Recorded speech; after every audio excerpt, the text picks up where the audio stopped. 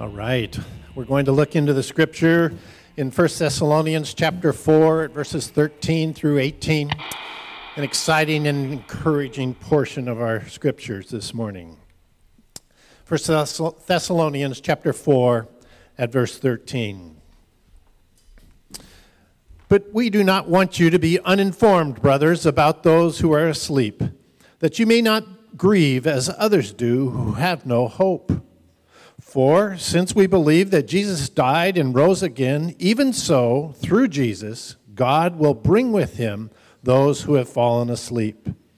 For this we declare to you by a word from the Lord, that we who are alive, who are left until the coming of the Lord, will not precede those who have fallen asleep. For the Lord himself will descend from heaven with a cry of command, with the voice of the archangel, and the sound of the trumpet of God. And the dead in Christ will rise first. Then we, who are alive, who are left, will be caught up together with them in the clouds to meet the Lord in the air, and so we will always be with the Lord.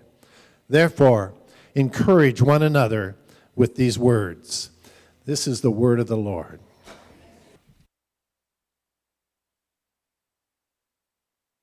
Before we get going, I forgot to mention, we've got a couple resources out there today for free. The table underneath the window, room with the windows out there in the gathering place, a couple resources. First, we got a bunch on membership, free books on kind of church membership, why we do it, what it is. If you're not quite sure or sold on it, you need to kind of think about it. There's free books and some articles out there too even that I think you should take a look at. And our church covenant as well, if you're like, what does that mean, covenant membership? And then also as we head into our topic today, as we're talking about the hope we have in the resurrection, and grief and death, and how we find hope in death. We've got some resources out there as well, some free books on the end of the table on grief and death. If you have been in that season of life lately, those are out there as it's a little extra comfort and resource today. Also today I want to mention, we always do this thing after we read Scripture. We always respond with the word of the Lord. We say that together. Why do we do that? You know, there's not really any part of our worship service that doesn't have a purpose and a reason why we do something. And every once in a while I like to talk the why behind something. I think that's so important, the why. Do we do it just because we do it? Do we do it just because it's tradition? Do we do it because it just sounds like a fun idea? No, why do we do something? We say the word thanks be to God here because the pattern, here's a few reasons, the pattern of worship in the Bible is one of call and response. God's people have always done this throughout history. It's something that they do together. They call and respond back to the word of the Lord. Here's another one. We don't summon God. He summons us to believe in him in the gospel and throughout Scripture and obey and follow him. So we get a chance when we say thanks be to God to respond to his call on our life with the word which is happening now. Here's another reason. It's an opportunity for us to do something corporately, which means a body, the whole. We're engaged together in these parts of worship. Here's another one. There's a power in habits. Yes, they can become empty and rote, which is our final one, but there's a power in habits, doing something again and again. That's why the church has always done a lot of things in repetition, not to just be empty ritual, but so that it'll have life and form and shape us. That's discipleship. Here's my favorite, I think. It's a real moment of individual and corporate thanks for God. Do you know, the place where God's word works its best and where it was intended to work, you know, one-on-one quiet times and Bible studies, they're great. You should do them. But the overall pattern where the Lord loves to see his word read and flourished is in the corporate gathering. That's why we do it. That's why we say thanks be to God together. Well, we've been working our way through chapter 4 of 1 Thessalonians, where the Apostle Paul is writing to the church to help them and us understand how to increase in love more and more, and how to grow in holiness so that we will walk properly, is the language, before God to please him and outsiders as well, those who are watching us, those who don't know the Lord. And we began applying the gospel 4 weeks back to the area of sex in chapter 4. And then it was the area of work, what we do with our hands. And today, it is death and grieving. Would you bow with me as you just ask the Lord to bless this? Bless this time, Lord. Bless the hearts of those who are grieving today. Encourage us with the words by the power of your Spirit, we ask. In Christ's name, amen. You know, my job as an expository preacher, which is what we do here, we open the Bible, we let text talk, we believe that God still speaks, and primarily through his word he speaks. My job as an expository preacher is to get to the author's intent in a passage. What the author meant to the original audience. What was Paul trying to say to that original audience? Because he was writing to them. It's for us, but he wasn't writing to us. He was writing to them, and it's for us, though. And so how does it relate to us? So that's my job as an expository preacher. And as we come to this passage today, while it says much about the second coming, and that's going to be our main focus, we're going to talk a lot about the second coming, Paul's intent here, what he wants to do with this passage, is express a pastoral heart for the Thessalonians, who were facing real suffering and real grief around the death of loved ones. His concern in this passage is way more pastoral than it is eschatological, which means end times. His purpose is way more pastoral, even though we're going to look at the second coming. What he wants to do is comfort the grieving through the second coming. The topic of this passage is actually death and grieving, but he uses the second coming to comfort those who are grieving. And he does it with that great intent and purpose rather than trying to pique curiosity or make prophetic speculation. So we're going to talk a lot about the second coming. I won't get to say everything about it, but if we just focused on that as if it was a passage about that, we would miss Paul's entire point of this passage, which is to highlight the second coming and its glorious effects on the world to comfort those who are grieving. Our series title fits best today with this message. Our series title is Living Today While Longing for Tomorrow. So here's a question to get us going. How often do you think of Jesus' second coming? I want you to think about that in your mind. Our elders were talking about that this week as we were reading through Wayne Grudem's couple chapters, Systematic Theology on the Coming of Christ and the Millennium. How often do you think about Jesus' second coming? And if you do, does it impact the way you live your life day to day? Maybe for good, but maybe for bad too. We'll talk about that at the end.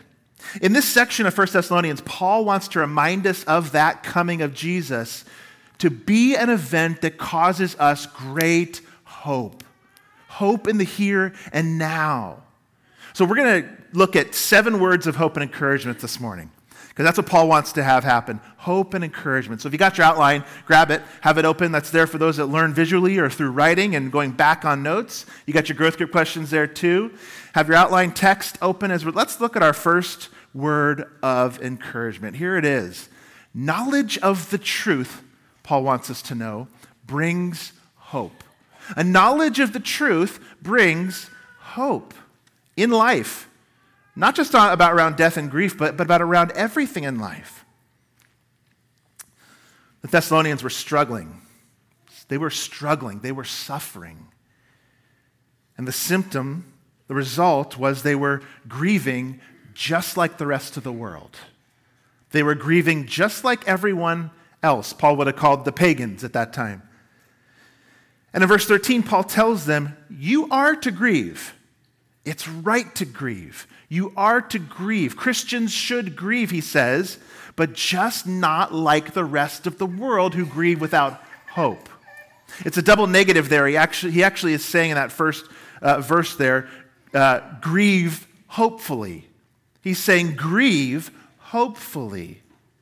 There was one of two things, or three, that the Thessalonians were struggling with as commentators and theologians look at this. What were they struggling with?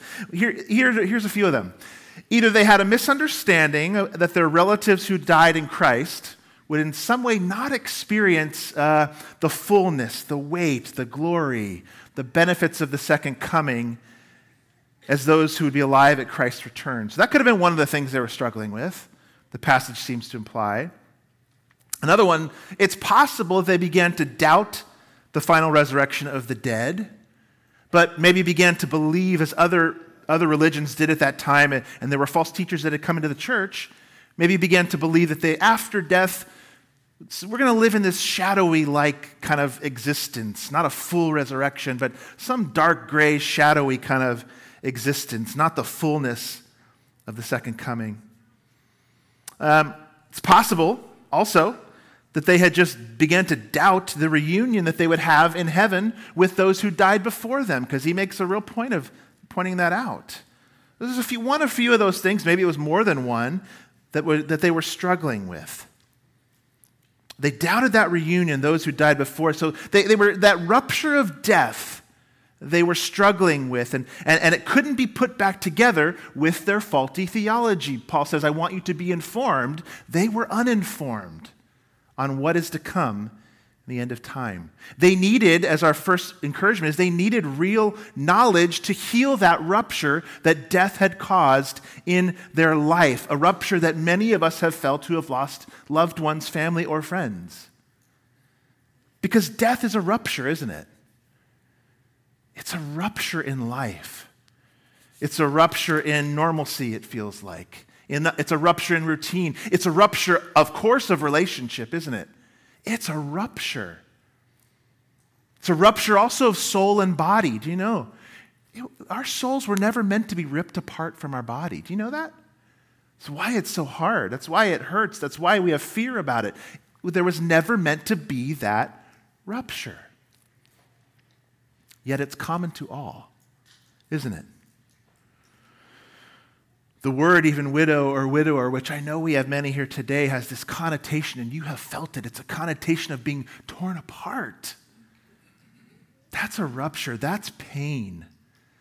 That's a real life suffering. And like Paul says, I want you to be informed, because knowledge of the truth will bring hope. It'll help us make sense of death a little bit. It'll bring us hope. Maybe you're here today and you don't know Jesus. It's possible. I hope you're here.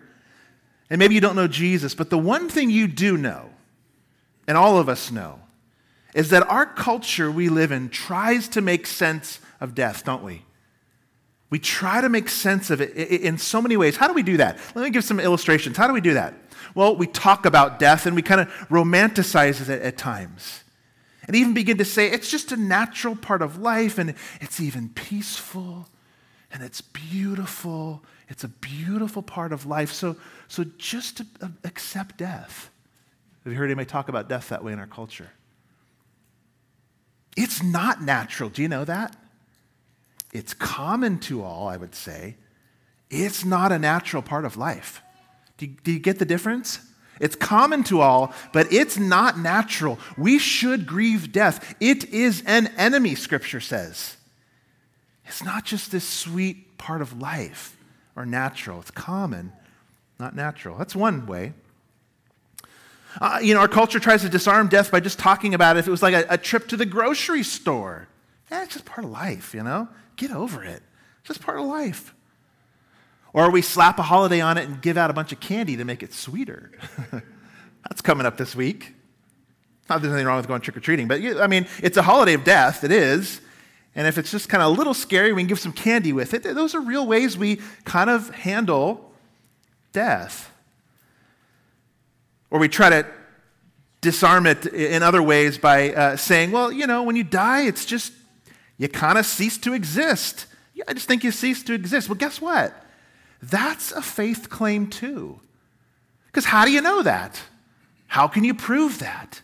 That's a faith claim too. In the same way it's a faith claim that we believe we're resurrected, so is it a faith claim to say, when you die, that's it. It just ends. How do you know?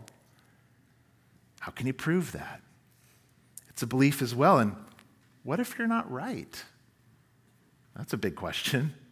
Or here's another way. We personify death all throughout stories and literature, and we make death personal and maybe even befriend death to alleviate some of the unknown. Well, if death is a person, I can meet a new person, and that's not too hard except for the introvert, but I can meet a new person. I can meet death. I love to give pop culture examples. I was listening to my favorite band this week, one of their songs on a new album, and it's a conversation between death and the singer. Here's the conversation. Oh, death, I was just getting dressed. The place is a mess. I was hoping you'd forget. But I can feel you in my chest, I can feel you in my chest. And death responds, oh yes, death never rests. I can see you've done your best. The problem is just this: it's too late for regrets. I'm here to collect. Song goes on. The speaker says to death, oh, death, I confess I should have known what to expect, but you're so hard to accept. Last time I checked, I was neck and neck and healthy as the rest. And the next. You ever feel like that? I was just healthy yesterday. And death responds, oh, yes, you were blessed. Blessed in the past tense, but it's too late now to make it make sense. It's too late to pretend this day won't ever end. Well, that's super helpful, huh? And the video, here's a picture of it. The video, death is a little puppet, and the speaker even's got his hand behind the puppet. He controls death, the little puppet there. If I could just personalize it a little bit, our culture does so many things to try to manage death, especially when you're the one with the hand on the puppet's back. We need knowledge of the truth to bring hope. So how else do we handle death? Here's another way. We try to help people and explain away a friend's grief with kind of, sometimes it's sort of a tepid consolation. We say, well, he's in a better place, or she's free from pain, so you can move past your pain. God had a purpose. There's a reason. He's in heaven now. Well, first, is he? Is she? How do you know? You can only know that comfort by believing our second encouragement. Here's the second one. Jesus died and rose again for the forgiveness of sins. It's our second encouragement. Paul says in verse 14, take a look at it there. He says, this is what we believe. So you're uninformed, he says. So this is what we believe. In this historical place and time, Jesus died and rose again for sinners. And it's because of that truth that God will bring back those too who have died. That is our assurance of everything else that comes after in this passage. That verse 14 there. That's our assurance of everything else that comes after this passage. Like Jesus came back from the dead and from the grave, we will too. Romans 6 says, now, if we've died with Christ, we believe that we will also live with him. It's like we were prisoners who've been freed. In the gospel of Jesus Christ, we have a pardon. We have a commuted sentence. And guess what? Jesus is the one who took our capital punishment. We are freed in the gospel. So that there is, therefore, no condemnation for those who are in Christ Jesus. No, none. None. And if Jesus did come back from the grave, we better pay attention to everything he and his followers said, especially about death, if he truly rose. I mean, if he didn't rise, who cares what he said? If he didn't rise, why do we care? But he did. And Paul says in this passage about those that died, he describes them as those that sleep, Paul says. Now, that's not soul sleep, as some had said, like your consciousness disappears at death until the second coming or till the end of time. No. To be certain, one of the things we need to know, remember, knowledge for hope, to be absent from the body, Paul says, is to be present with the Lord. Right, present with the Lord in heaven, which is far better, Paul says, than living on earth. So our loved ones who knew Christ and have trusted Christ, they are in a better place. But you know what? For the Christian, heaven is a far better place. But you know what? That's not good enough either. That's not good enough either, actually. You might be thinking, what? Wait. He's saying heaven is not the best place? It's actually not.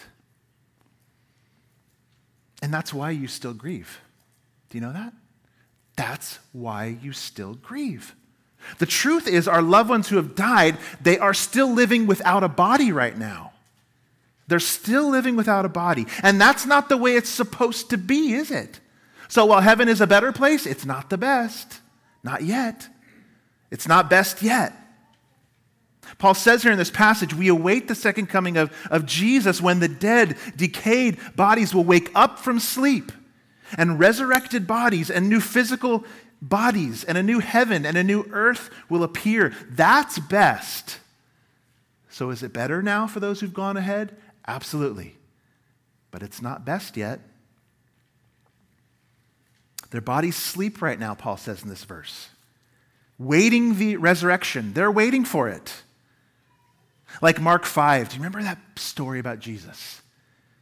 In the Gospel of Mark, when Jesus went to the home of Jairus, he was a synagogue ruler, and his daughter was ill, and Jairus went and found Jesus and said, come to my house. But you know what? On the way, there was an ambulance going by with some other sick people.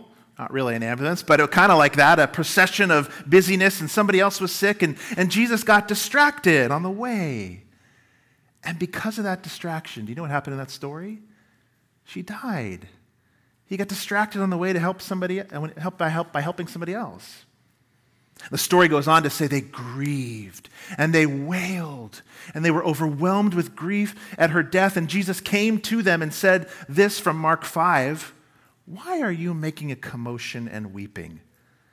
The child is not dead, but sleeping.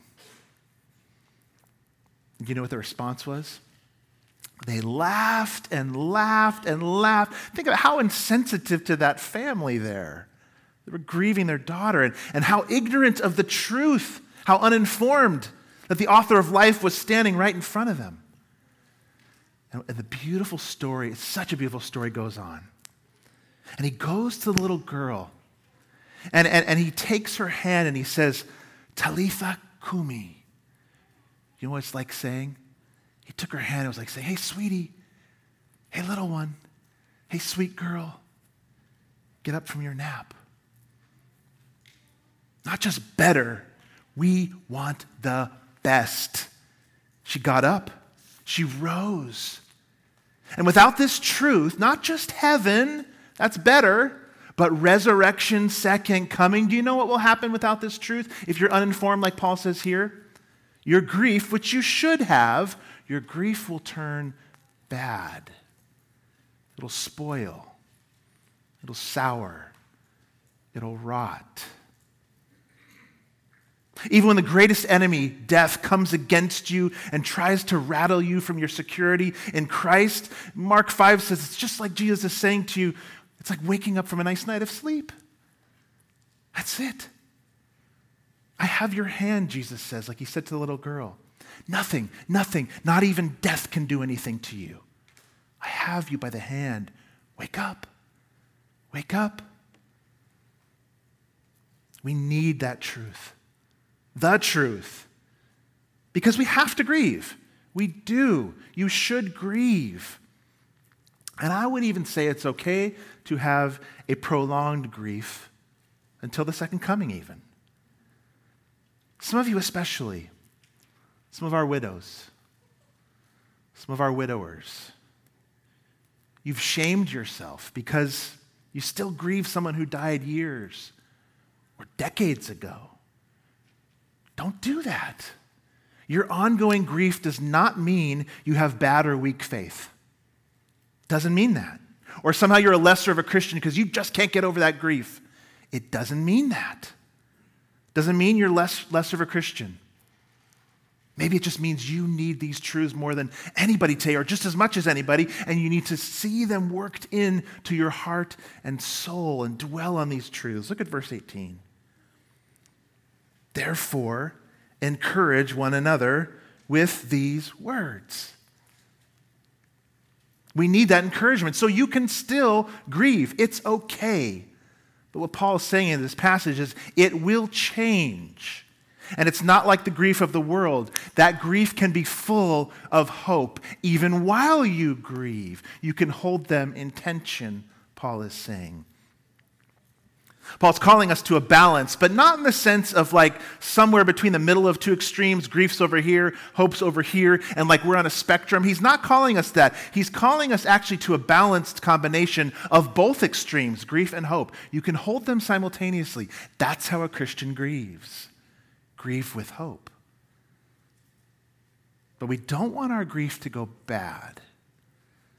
Because if it does, it can become bitterness. And it can train wreck your life unless you season it with hope, like a cancer that can destroy you. So for the next half, here's what we're going to do. We're going to grab these truths.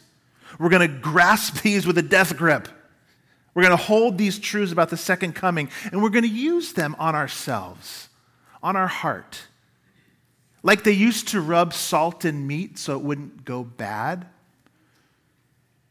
We're going to rub, we're going to massage, we're going to take these truths into our hearts so your grief won't spoil, so your grief won't rot, so your grief will be full of hope. Not just better, heaven, but best. Resurrection, everything. Everything. So let's encourage each other with the second coming. Here's our third encouragement. Let's take a look at it. Jesus will come again in space and time at any time.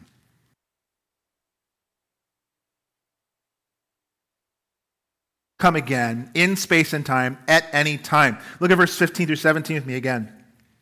This we declare to you by a word from the Lord, that we who are alive, who are left until the coming of the Lord, will not precede those who have fallen asleep. For the Lord himself will descend from heaven with a cry of command, with the voice of an archangel, the sound of a trumpet of God. And the dead in Christ will rise first, and we who are alive will be caught up together in the clouds to meet the Lord in the air, so we will always be with the Lord. This text is the seminal text on one of the most significant events for the Christian life, the hopeful second coming of Jesus. Do you see Paul says there, then we who are alive will be caught up together with them. Paul doesn't say those who are alive or will be alive. He says we who are alive, and he seems to imply there that this could happen at any time. Or in his lifetime at least in the lifetime of the Thessalonians. He doesn't chastise them and say, what are you thinking? He can't come soon. What are you thinking? He doesn't say to them, you have no idea. He's not going to come for another 2,000 years. Paul hoped and believed he would be coming soon, or that he could come soon at least. And he hoped in that. And the message of the Bible, too, overall, is that Jesus' return will be sudden, will be unexpected. That's something we can all agree on. Every Christian agrees on this. And that he will come in real body, in real space and time. Jesus said in Matthew 24, therefore stay awake, for you do not know on what day the Lord is coming. But know this, that if the master of the house had known in what part of the night the thief was coming, he would have stayed awake, wouldn't he? If you knew when a thief was coming, you'd stay and watch, wouldn't you? And he would have not let his house be broken into. Therefore, you must also be ready. Be expectant, be awake, be ready. The Son of Man is coming at an hour you do not expect. And the last words of the Bible is Jesus saying, surely I'm coming soon. And John says, amen, come Lord Jesus. Maranatha, come on Jesus, come back. Come get us. And every generation since Paul has hoped that he would come in their lifetime. We've all hoped that. We hope that. Don't you hope that? It's for a lot of different reasons. We've got all kinds of reasons we hope for that. One of them being a lot of us, we just don't want to experience death. I'll be honest. But I hope it's because you also want to see Jesus. But sometimes we grow weary. Because it has been a long time from our perspective. Didn't come in Paul's life. He didn't come in Paul's lifetime. He hasn't come in subsequent generations. We grow weary and we wonder, where are you, Jesus? 2,000 years is long. And the Apostle Peter talks about those who even scoff, as maybe they were in Thessalonica. Yeah, where's your Jesus? He said he would come. Where is he? I mean, if he really loved you, would he wait that long and let you go through that much suffering and death and loss? Where is he?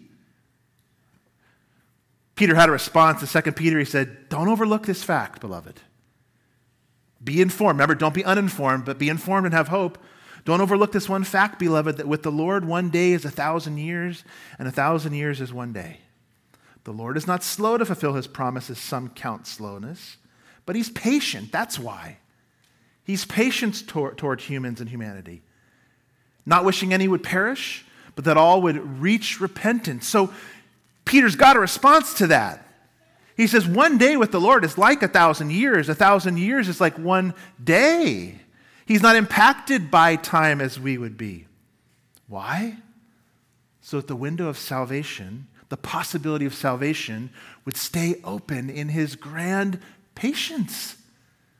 That's why he waits, Peter says. It feels slow, but it's not. It's kind of like what they say about parenting. The years go fast, the days are like they're forever, right? The days are forever, the years go fast. His timeline is not ours. Could it be in our lifetime? Yeah, I think so. Could it be 2,000 years from now? Could it be 10,000 years from now? Yeah, it could. It could. The important point is that salvation is still available. That's the important point about Jesus' tarrying. Salvation is still available for those who will repent and believe, even today. And Peter's point is there will be then a day when it's too late. There will be a day when it's too late. And so let that be a warning for those of you listening this morning who don't know him. And for those who do, let it be a comfort. But if you don't, hear those words of warning. Jesus will return in a real body, in real time and space, at any time. And so encourage one another with these words. Out in the gathering place today, in growth group this week, in your Bible study, with somebody on the phone from church. What will that be like? Do you think about that? What will that be like when a curtain of sky is peeled back and the sky opens? And I think it's more like a new dimension entering ours in some sense. The sky peels back like curtains and Jesus is here. What will that be like? Well, here's our fourth encouragement. Jesus will come again and the dead in Christ will rise first. The dead in Christ will rise. Verse 16 says, the dead in Christ will rise first. That's what the Thessalonians wanted to know. That's what they really wanted to know. And Paul says, God will bring with him those who sleep, and the dead will rise. And this is a personal resurrection for us, for you, for your loved ones who trusted Christ. It's a personal resurrection, a new body, our old body. A new body, but there's some continuity with our old body. Remember, Jesus still had the scars. They still kind of recognized him after a while. So a new body with some continuity with our old, but a new body, a transformed new body like Jesus' new body. This means that the world will be physical. You will run. You will jump. You will play, you will ride, you will eat, you will hug, you will drink, you will sing with actual vocal cords. A real body. We're not angels with wings. We're not spirits. We're not gray spirits in some gray world. No, we're real embodied beings, the scripture says, with a new body. You know, some religions say we return to the all-divine consciousness, or we're like a drop that goes back into the ocean. No. Paul says we rise with new bodies. Do some people still believe stuff like that? Peter Kreeft, he's a Christian philosopher, tells a story about some parents who had a 7-year-old son whose 3-year-old cousin had died from illness, and the parents were not Christians. And so they were trying to help their 7-year-old son. Of course, he had questions. What happened to my cousin? Where is he? What happens when you die? Where did he go? What happened? And the parents sat the boy down and said to him, remember we watched that movie, The Lion King? We saw that movie, right? Remember it opened with that grand song. You remember it, The Circle of Life, right? His grand, big song, and animals dancing and jumping and trumpets and the swirling, building music. And it's an emotional and it's heartwarming, beautiful circle of life. And they said to their son, death is perfectly natural. Trying to explain death. You remember the song, Lion King? Your body goes into the earth and it enriches the earth so other things can grow. Remember the circle of life. And their boy responded, I don't want him to be fertilizer. This boy knew more than his parents. He probably hadn't been hardened by living in the world for so many years. He knew. He wanted a flesh and blood cousin back. Not fertilizer for the earth. The circle of life, that's actually a horrific message. We didn't think about it when we were watching it, did we? But later on, oh yeah, you die and become fertilizer? Great. Just as you want to hold a flesh and blood loved one who already died. You don't want a bag of fertilizer back. No. You want your flesh and blood person back, and you will have him or her back if they died in Christ. Real body. It's not the shadowing world of wandering gray spirits. It's a world of personal relationships of love that go on forever and forever and forever. Yes, we believe right now our souls go to heaven when we die. But in the resurrection, we will get the body we always hoped for, the face we always wanted, the mind we always thought we had, didn't have. And Jesus, he had flesh and bones too, real flesh and bones. We will too. What a comfort when he returns. Paul says in 1 Corinthians 15, which is kind of a parallel passage of this one. So is Matthew 24, if you want some other reading to kind of parallel. Paul's probably thinking of Matthew 24 when he writes this. But in 1 Corinthians, he says this, so it is with the resurrection of the dead. What is sown imperishable will be raised imperishable. It's sown in dishonor, it's raised in glory. It's sown in weakness, it's raised in power. Real flesh and blood. Jesus will come back and the dead in Christ will rise first. Here's our fifth encouragement. Jesus will come again and gather the resurrected and living to meet him. So what about those of us who are living at the time when Jesus comes back? I hope that's us. What about those living at that time? Paul says we'll be gathered up together with Jesus and the resurrected with Jesus to meet them, the resurrected ones, those who are alive, in the air.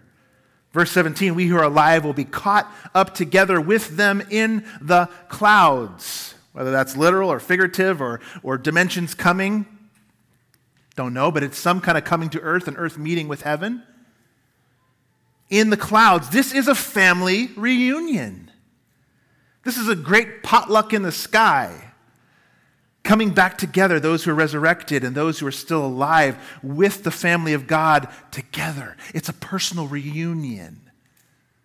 Jonathan Edwards, in one of his famous sermons, talked about the relationships we have on earth. On earth, the ones we have, even the best one, he described them as like a pipe that's sort of clogged, and it never truly flows open and freely. He described those relationships on earth like that the love that flowed between those relationships was ever only at best like going through a clogged pipe. You ever have a clogged pipe? That's a nightmare, isn't it? Especially if it backs up. He says the best, and we know this, I think we know this, the best joy on earth is to be known by somebody and loved by somebody. To be known by somebody and to be accepted by somebody. To not have them walk out of the room when they hear something about you. To be known, loved, and accepted. But at best, Jonathan Edwards said in that sermon, on earth it's like clogged pipes that only a little water love gets through. Do you know you've actually never been fully known by another person? Even the person that knew you the best, your spouse and families. There was still fear of rejection, it wasn't there. There still is for some of us right now. There's fear of rejection, of being fully known. And in the church, that's a real problem. We feel if I let them know who I really am, they'll turn their back and walk out and never bring me back in again to the fold. To be fully known and loved at the same time, that's hope. And at this reunion, though, Edwards went on in his sermon, when we meet in the air, Edwards says, I kind of paraphrase it in my own words, he says, all of these things that reduce love to a trickle in this life, a clogged pipe, like at the bottom of the riverbed, think of the Malala going under Knight's Bridge. In the summertime, it gets down just almost to a little stream. He says all the things that make it go down to a little trickle will be removed at the end, and a floodgate of love, more like the Willamette Falls, at the peak of rainy season, Our relationships at this reunion will be opened up like that. And a flood, a fountain of love will flow through open pipes between us as it never has. That's something I want to be at. That's something I want you to experience. Because at best, even our best loved relationships are like that clogged pipe. We want the clean, wide open pipe. And when we meet the Lord in the air, we will have that. But what will we do? It's our sixth encouragement. We will meet the Lord in the air. Jesus will come again, and the verses say, we will be with him forever. Verse 17, we'll meet with the Lord and always be with the Lord. As I said, Paul's purpose here is pastoral, not necessarily eschatological. You're probably getting that now that we're going deeper into the passage. But the term he uses here for meeting the Lord in the air is a very specific term he uses. It's a term that kind of speaks to go to the clouds and meet the Lord is what the verses say. But like I said, we don't know that that's that literal, like white fluffy clouds. Is that imagery, poetic and prophetic and figurative language to help us understand it's this grand thing in the sky and the Lord coming to earth. But the specific term he uses to meet the Lord, it was a term that was used in Greek to kind of talk about a group of citizens that would leave the city to go outside the city when the king was returning from victory. So that they could go and greet the king outside the city and immediately come back with him to the city to celebrate. Paul chose a specific term there on purpose. We'll go to meet the Lord, we'll be with him always forever, and return to the earth with him to celebrate that specific term, the victory of the king. This is the ultimate comfort. Not just that we'll see loved ones in Christ, but that we will see them, and with them we will see Christ. See the reunion of hugging a family member isn't the best. The reunion of hugging Jesus with our family members, that's the best. We will see him. We will be with him. Theologians call it the beatific vision. Seeing God, it means beautiful sight. Beautiful vision. We will see Jesus, Paul says in this passage, and be with him forever. Seeing God face to face at his return. I love what Paul says about it. For now we see in a mirror dimly, but then face to face. Now I know in part, then I shall know fully, even as I have been fully known. I see there will be a time when we are fully known and fully loved and accepted in Christ.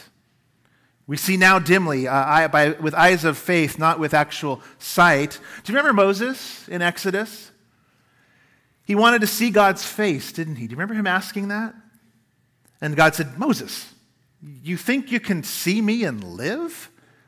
You can't see me and live. That would be death for you. You would come undone at the seams. Sinful humans can't be in God's favorable presence, Moses. Well, I think about it. Moses must have known something of the danger of asking that request, right?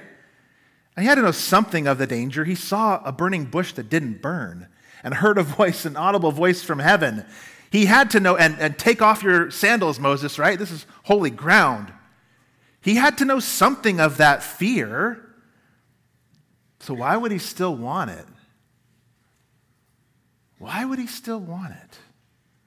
I think because what Paul is giving us in this passage, when Jesus comes back to see us and we see him face to face, Moses still wanted it because that's the exact thing you and I were created for.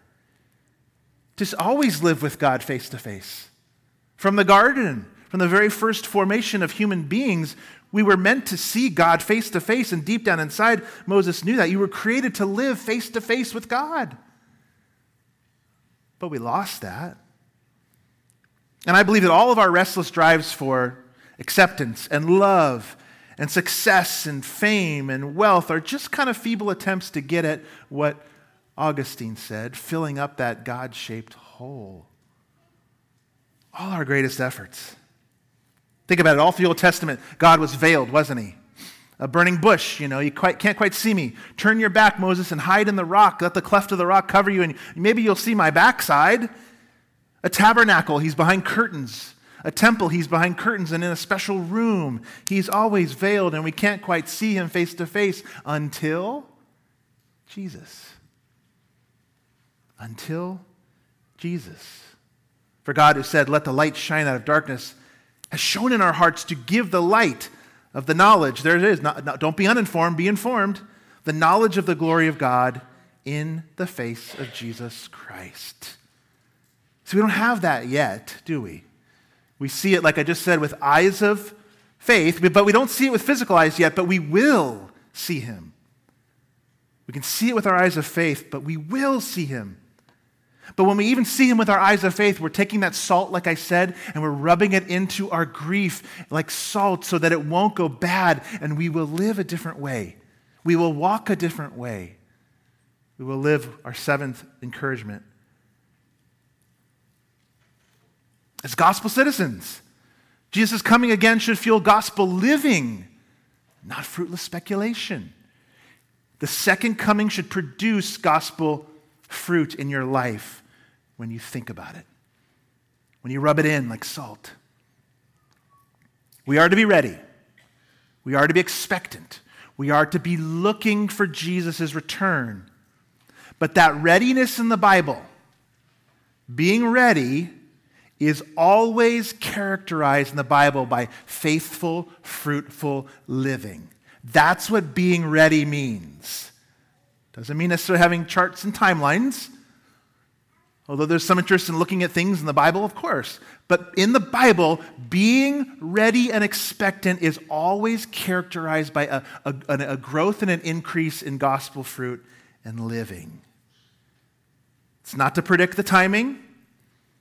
To be ready in the Bible is to believe it's so certain, whether or not you see it in your lifetime, you're always living as if it could happen today. That's what being ready means. That's to be ready. So a couple thoughts then. If your interest in the second coming causes you more speculation than fruit, it probably isn't healthy. If your interest in the second coming causes you to retreat from culture and retreat from non-Christians and pull up the drawbridge, guess what? It's probably not fruitful or healthy. If your interest in the second coming is maybe driven even by a little more or even mixed in by politics more than salvation, it's probably not healthy. If your interest in the second coming causes you to be paranoid or bitter or hardened against those people that are making the world bad, guess what? It's probably not fruitful or healthy. What did Paul say? Healthy second coming information will encourage you. Not make you paranoid, not make you worry, not make you fret or bite your nails. Second coming healthy information will always encourage you and take away your fear of death and fuel your gospel living. I got to read verse 18 again because I'm not making this up. He says it, therefore encourage one another with these words. That's why he said them. I mean, think about it. If we had these truths always before our minds, how would you live? How would I live? How would you grieve? What kind of comfort would you have? This kind of comfort. You remember when Jesus went to Lazarus' tomb? We're back to that town of Bethany again. Talked about it a couple weeks ago with Mary and Martha and work. They lived in Bethany. Lazarus was their brother. He went back to that town, which was near Jerusalem. And Lazarus had been dead, remember how many days? 4 days. One of the sisters even said, Lord, it's going to be messy in there. And Jesus went to the tomb with his sisters, Mary and Martha. And you know what he did? What did he do? He grieved. He wept. He wasn't on a scale of grief, like in the middle. No. He fully had the one. Even while he simultaneously held the hope of knowing, I'm about to resurrect him. See, there it is. He had both. The full grief and yet full hope. He weeps even knowing he would raise him. But he also knew something else. Do you know what happened on the day Lazarus died? Or the day Lazarus was risen from the dead? John goes on in his gospel to say, that was the day the Pharisees and the Sadducees decided to kill him. It was on that day that he had gone too far. It was the final day. And it says in John, then they decided this man needs to die. Do you see what that means? Jesus knew that on that day. He knew he'd have to go in the tomb so he could bring Lazarus out of the tomb. John records it. He knew he would have to go through death so that he could have that day someday where we see him again after he's resurrected, and we do too. And yet he did it. He did it. Like today. Like he's coming today. Live that way. Find hope in that. Resurrection is coming. I love this quote because resurrection life, I think, is going to make everything we've gone through worth it. Dostoevsky, that Russian writer in that novel Brothers Karamazov, it's on my bucket list, but I haven't gotten there yet. Not easy reads, Dostoevsky. But he says this, I love it from the book. He says, I believe like a child that the second coming, suffering will be healed and made up for. That all the humiliating absurdity of human contradictions will vanish like a pitiful mirage. That in the world's finale, there's the second coming. At the moment of eternal harmony, there's the relationships. Something so precious will come to pass that it will suffice for all hearts, for the comforting of all resentments, for the atonement of all the crimes of humanity, for all the blood that they've shed, that it will make it not only possible to forgive, but to justify all that happened. We'll look and say, it was all worth it. It was all worth it. Here's what I want you to do. Look down at those notes. Worship band's going to come and get ready. I want you to take 2 minutes, and I want to hear some chatter. Encourage somebody next to you with these words. We're going to practice verse 18 right now. Go ahead and do it, and we'll start a song in a minute.